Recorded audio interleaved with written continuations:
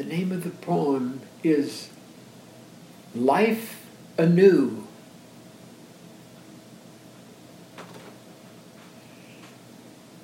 There is a life, a path, a way, beyond my comprehension, wherein a still and silent part invites of my intention. And I am loved into a moment, attracted to the present, and asked to act, invited to see life anew. And I am called into movement, attracted to the place and asked to speak, invited to express life anew. And I am shown a way, a path unto my awakening, and asked to be invited to live life anew.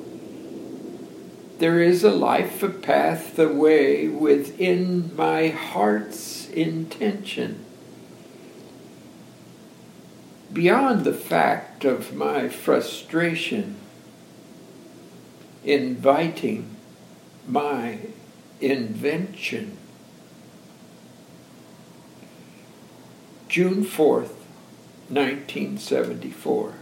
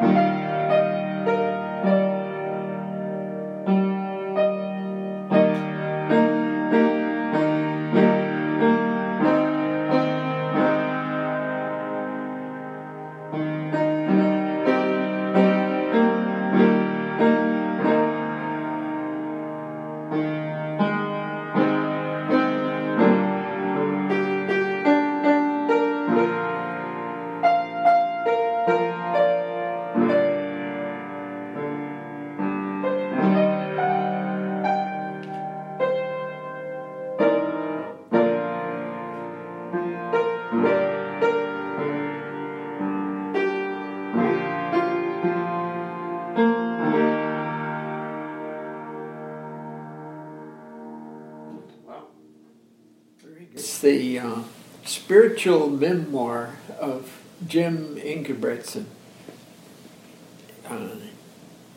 And the poem Emergence, it kind of in a way refers to him.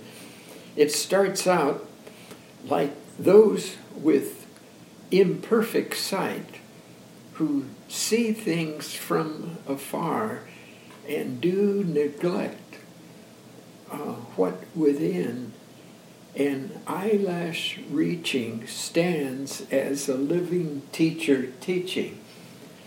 And Jim, when he was, he must have been about 60 years old, he went into a cardiologist for treatment. He had some problems with his heart, so they were treating him with a treadmill test. And what happened was that there was just a slight absence of blood to his connection between his eye and his brain, and it caused him to become blind permanently.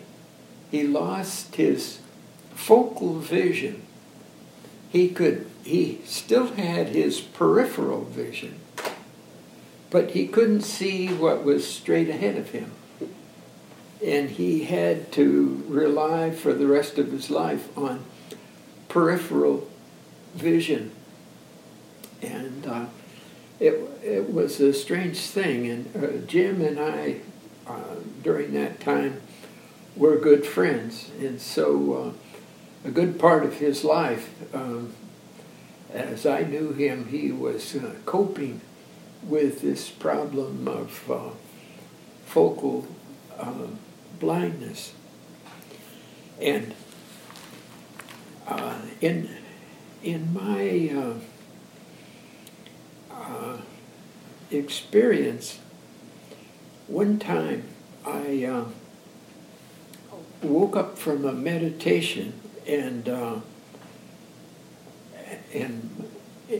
my words came flowing. Just within an eyelash reaching stands a living teacher teaching. I had not yet met Jim Ingebretson in 1969 when my poetic meditations began to emerge as a creative imagination.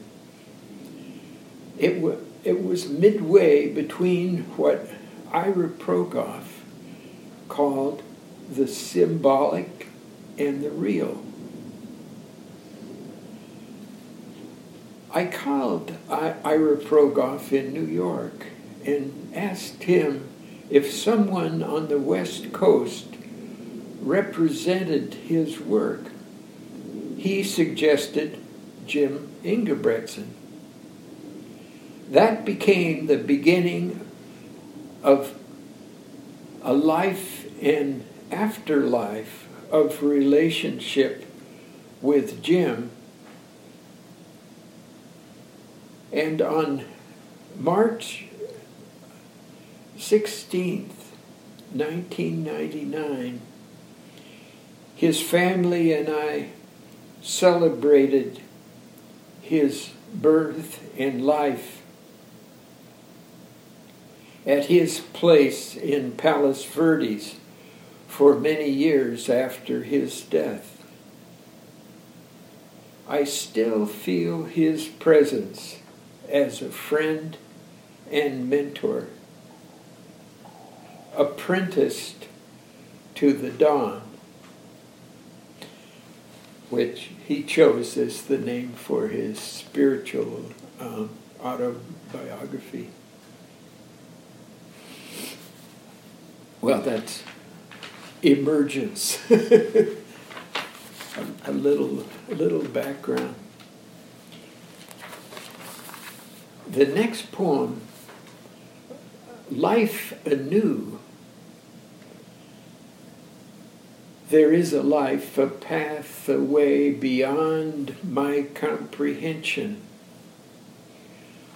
We encounter the new life anew in the spiritual life of children, the protean life of the adolescent, and in attachment and loss, and the thread of emergent life manifests in an impulse as the self comes to mind in primordial feelings, the brainstorm of age 12 to 24.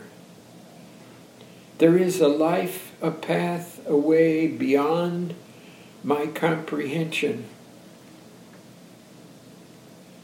I look upon Dante's poem, The New Life,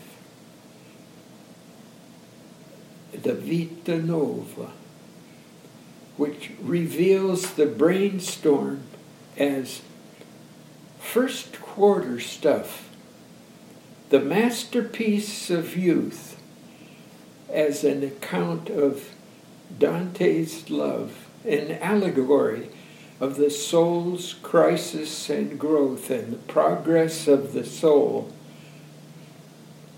His work combines prose and poetry, narrative and meditation, dreams, songs, and prayers. It is an autopsychology of a youth till his 27th year. He wrote the Vita Nova when he was 27 to 30 years old. He narrates the lyric impulse of his young book of memory. He is initiated to life by life, a path toward a new comprehension of the Divine Comedy.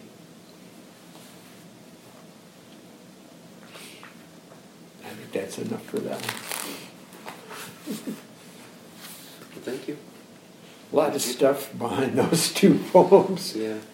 The Inga Brinson's story was interesting. Well, yeah, Jim, even today, I'll have moments with him in kind of a conversation. It's possible to realize that death ends a life, but it doesn't end a relationship. The relationship carries on, and you can carry it on in a conversation. Just the relationship continues.